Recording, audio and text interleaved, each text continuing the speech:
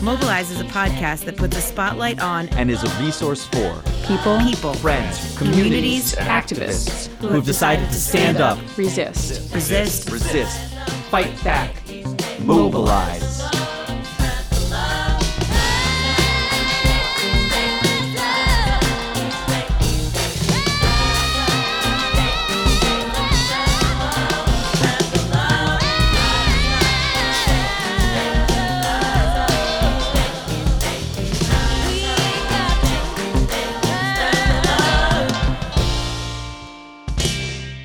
Episode 33, Shut It Down. Mallory McMorrow is a Michigan state senator who rocketed to national prominence a little over a month ago.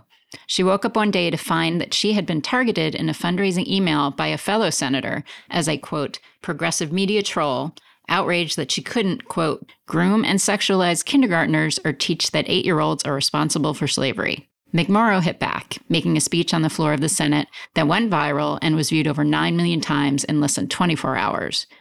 I wanted to talk with her about why she thinks what she said struck a nerve, what it's like to be a legislator in a swing state like Michigan right now, and what she thinks Democrats need to do to fight back against this type of ugly Republican rhetoric heading into the midterms. I encourage you to find the entire 5-minute speech online if you haven't listened to it, because it's fantastic. But here's a piece of it. Then we'll go to the interview. So who am I? I am a straight, white, Christian, married, suburban mom who knows that the very notion that learning about slavery or redlining or systemic racism somehow means that children are being taught to feel bad or hate themselves because they are white is absolute nonsense.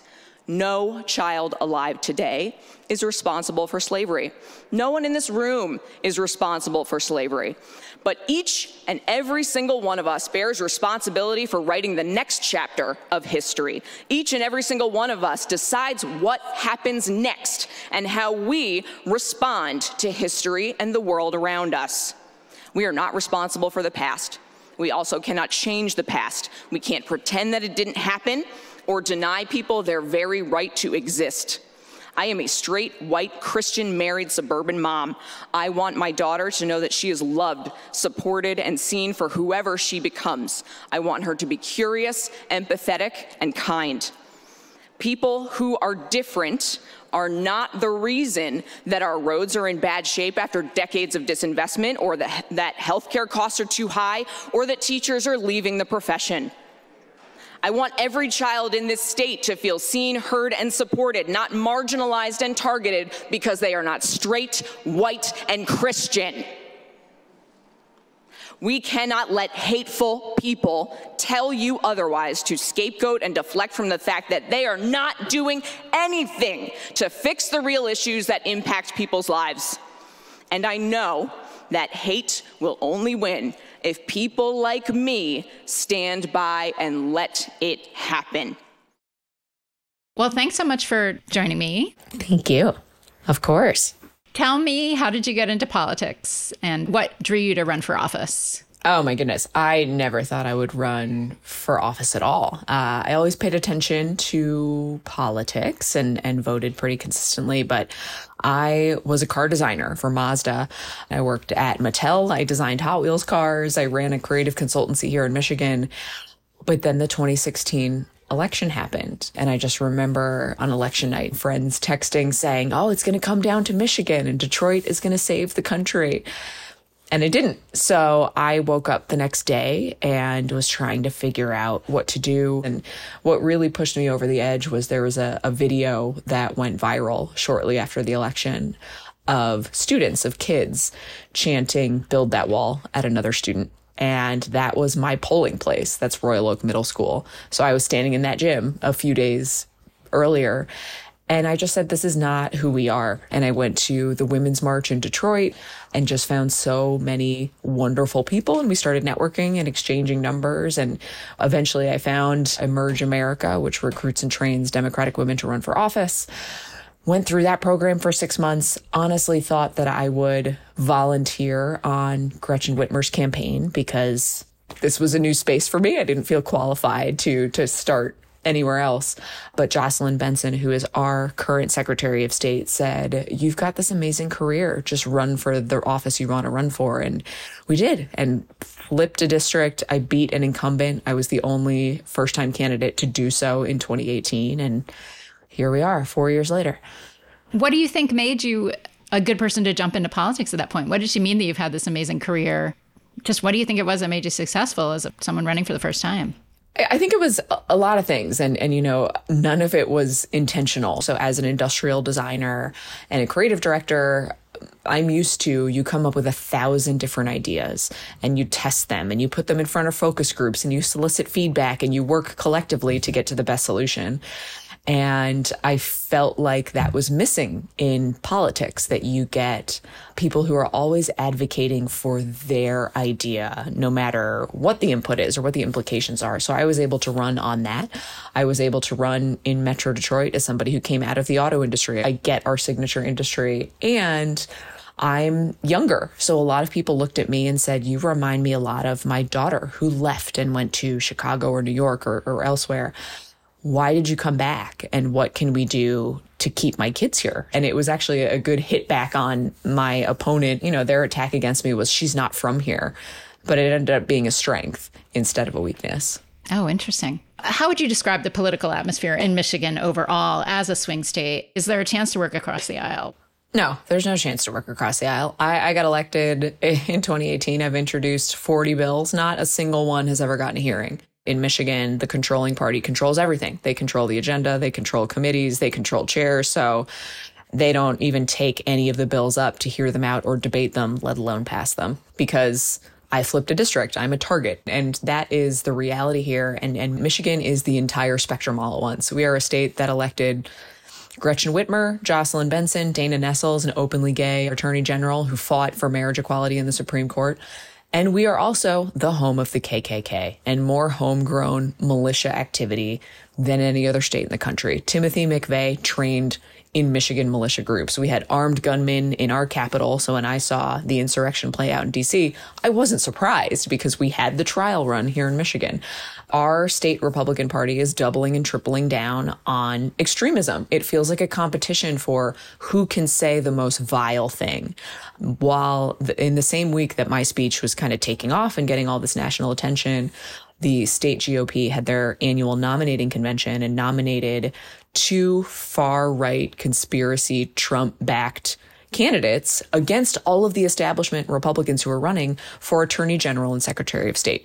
The Secretary of State candidate has said that yoga is a satanic ritual, that the LGBTQ community goes against God's design, and she keeps saying that her vote didn't count in 2020, and there's no basis in reality. And if a reporter dares to ask about it, it's the mainstream media and it's the lying left. So tension is high, but I think there's a huge opportunity, especially with constituents like mine, lifelong Republicans who frankly feel lost right now.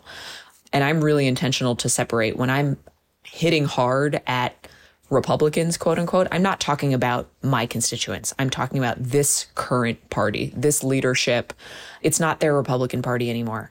And the choice right now is between people who want the government to work and people who don't. And that's it. Yeah. So tell me a little bit about your district. So my district is a suburban district. I live 2 miles outside of the city of Detroit. But I think that one thing that really kind of drives it into focus, I represent an 80% white district outside of an 80% black city. And it is very wealthy, highly educated, the type of district you've seen Democrats pick up around the country, where this used to be a Republican stronghold. But as people like Donald Trump got elected president, we've seen the sort of rise of a far right party that is more focused on hate and othering and marginalizing people. That's not who my constituents are. They don't want to hate people. They want lower taxes and they want a friendly business climate, right? And a lot of frankly, suburban white women who after 2016 really woke up. We have a group called Femmes for Dems here, started by a woman named Lori Goldman. I think her original pitch was something like, what if we bought one less handbag and put that money towards electing Democrats?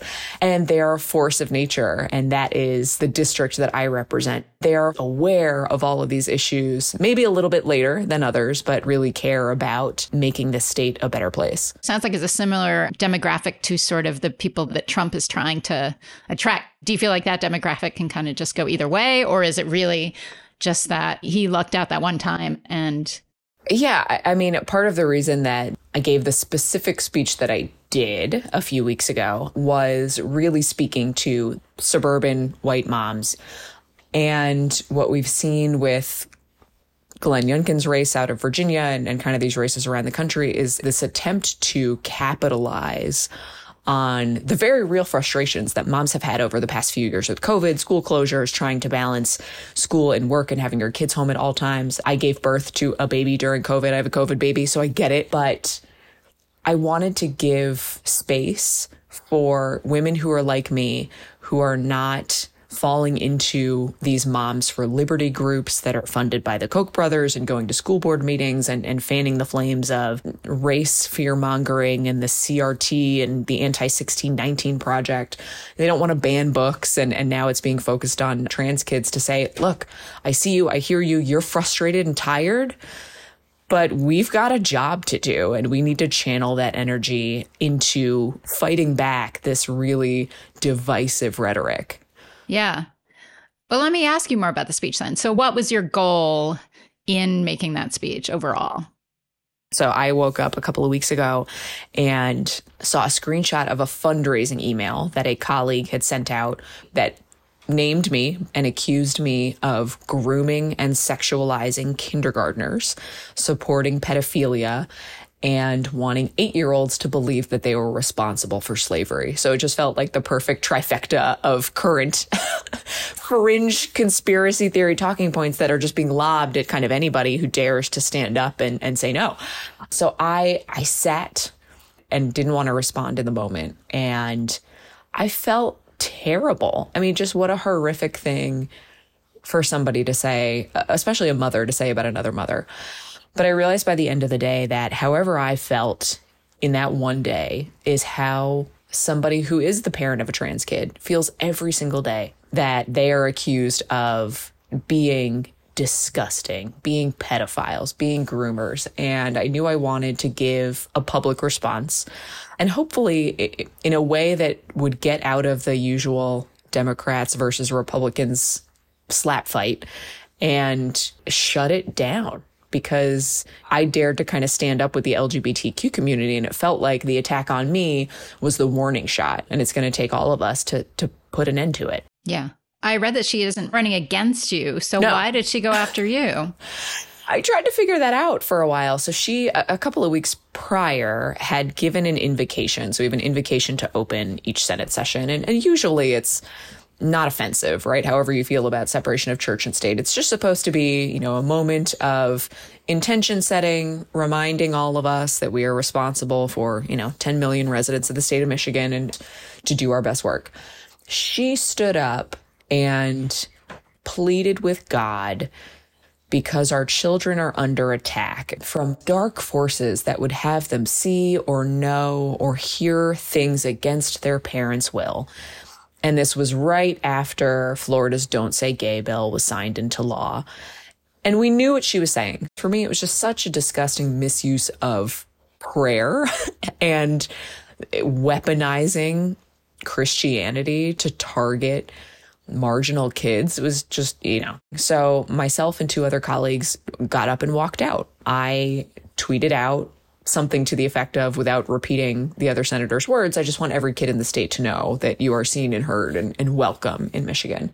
So I think she took offense to that. And I've got to imagine that's why me.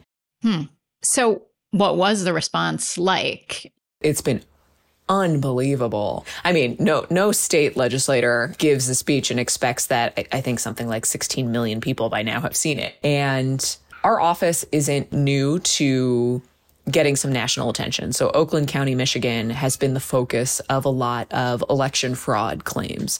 Mike Lindell went on national television and said that votes in Oakland County were changed by computers in China. So we have had our fair share of calls and emails from around the country. And I kind of prepared my staff for that once I saw numbers start to take off. Just, steel yourself up. It might get a little rough. And it hasn't been. It's been, a couple of weeks now, and every single day our voicemail is full, our email box is full. I stop at our P.O. box every single day, and it is like stuffed to the gills with letters of just people like handwriting their life story and what this means for them. And it's people who are Republicans and Democrats and religious and not religious and gay and not gay, just to say this is what needed to be said. And it felt like a release, and it has been amazing. I haven't slept, but it's been really wonderful to kind of tap into what feels like kind of a level set. People have just said we have to get back to being civil and decent with each other, and this has gone way too far. Right. So do you think that's why it got such a huge response? Because I feel like you were civil, but you also took it on, right? Right. Well, and this didn't happen in a vacuum. So the Republican majority here in Michigan has held many hearings about the 2020 election and relitigating all of these claims and, doing it under the guise of, people are concerned, so we have to do investigations, not realizing and doing it intentionally that continuing to ask questions, especially when you're in a position of authority, lends credibility to the claims. When we've had 250 audits here in Michigan of our election, there's no proof whatsoever. Every lawsuit has been thrown out. And after January 6th, after the insurrection happened, I gave a speech then to say, look, if we are going to stand up and validate the big lie, that it opens the door to the rest of QAnon, which let's just peel back what that is. That is the idea that a satanic cabal of pedophiles actually runs the government and how dangerous that is. That's how you got a gunman opening fire on a pizza place in DC. That's how you got, there's a guy here that killed his wife thinking that she was part of the deep state, and another man in California who took his kids to Mexico and killed 3 of them. And it's so dangerous.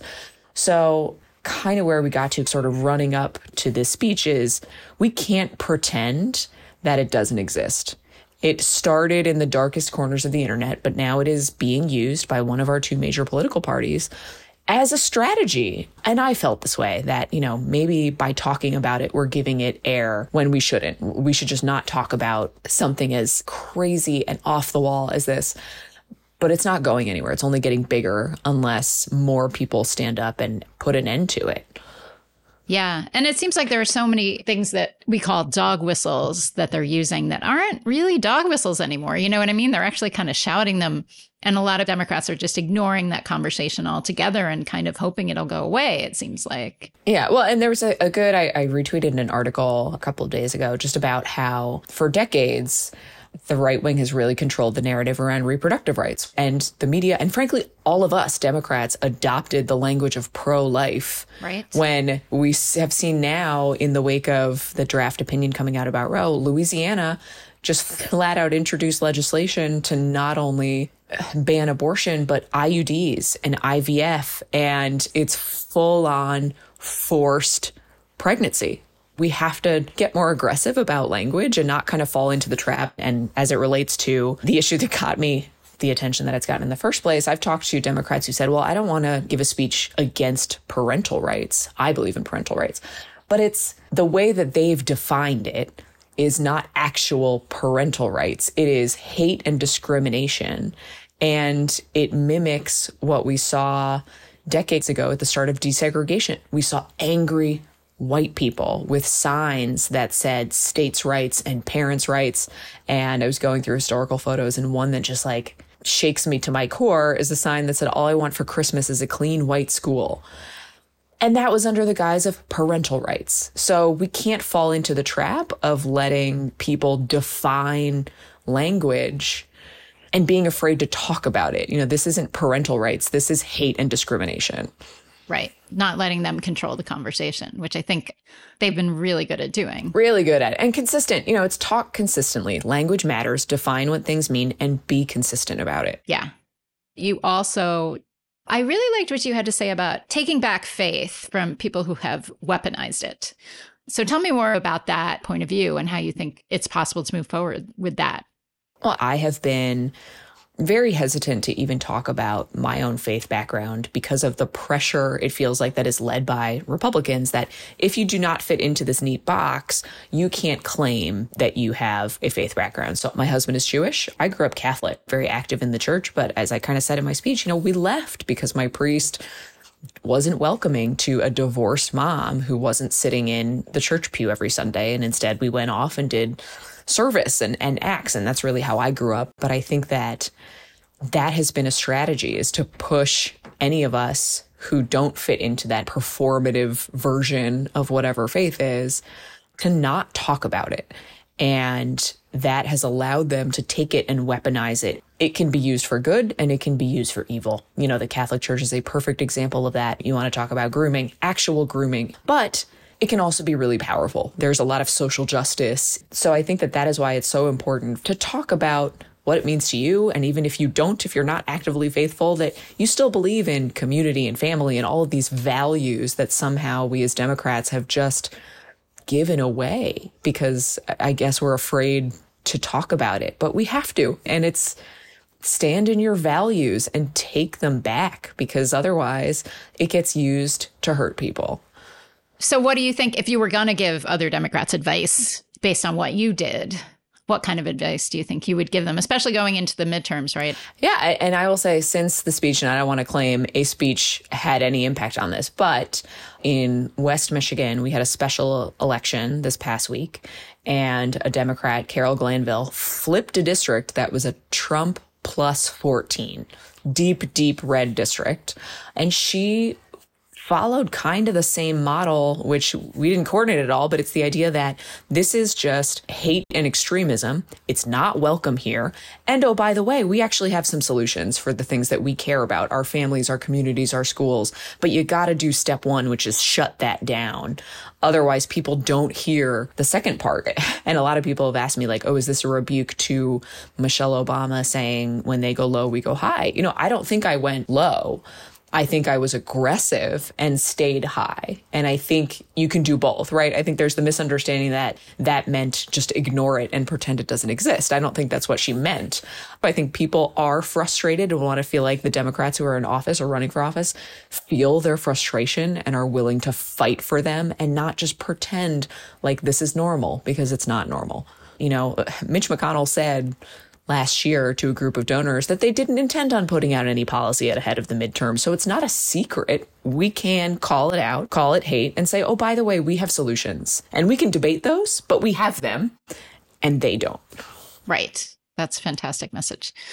I've also interviewed Alessandra Biaggi, who is a New York State senator, and we talked a lot about this generation of millennials and sort of what they bring to the table and how different their thinking is. And I'm Gen X, and I really admire this younger generation of women to a certain extent is kind of like, why should we put up with all the stuff that you had to put up with? Do you feel that is part of it?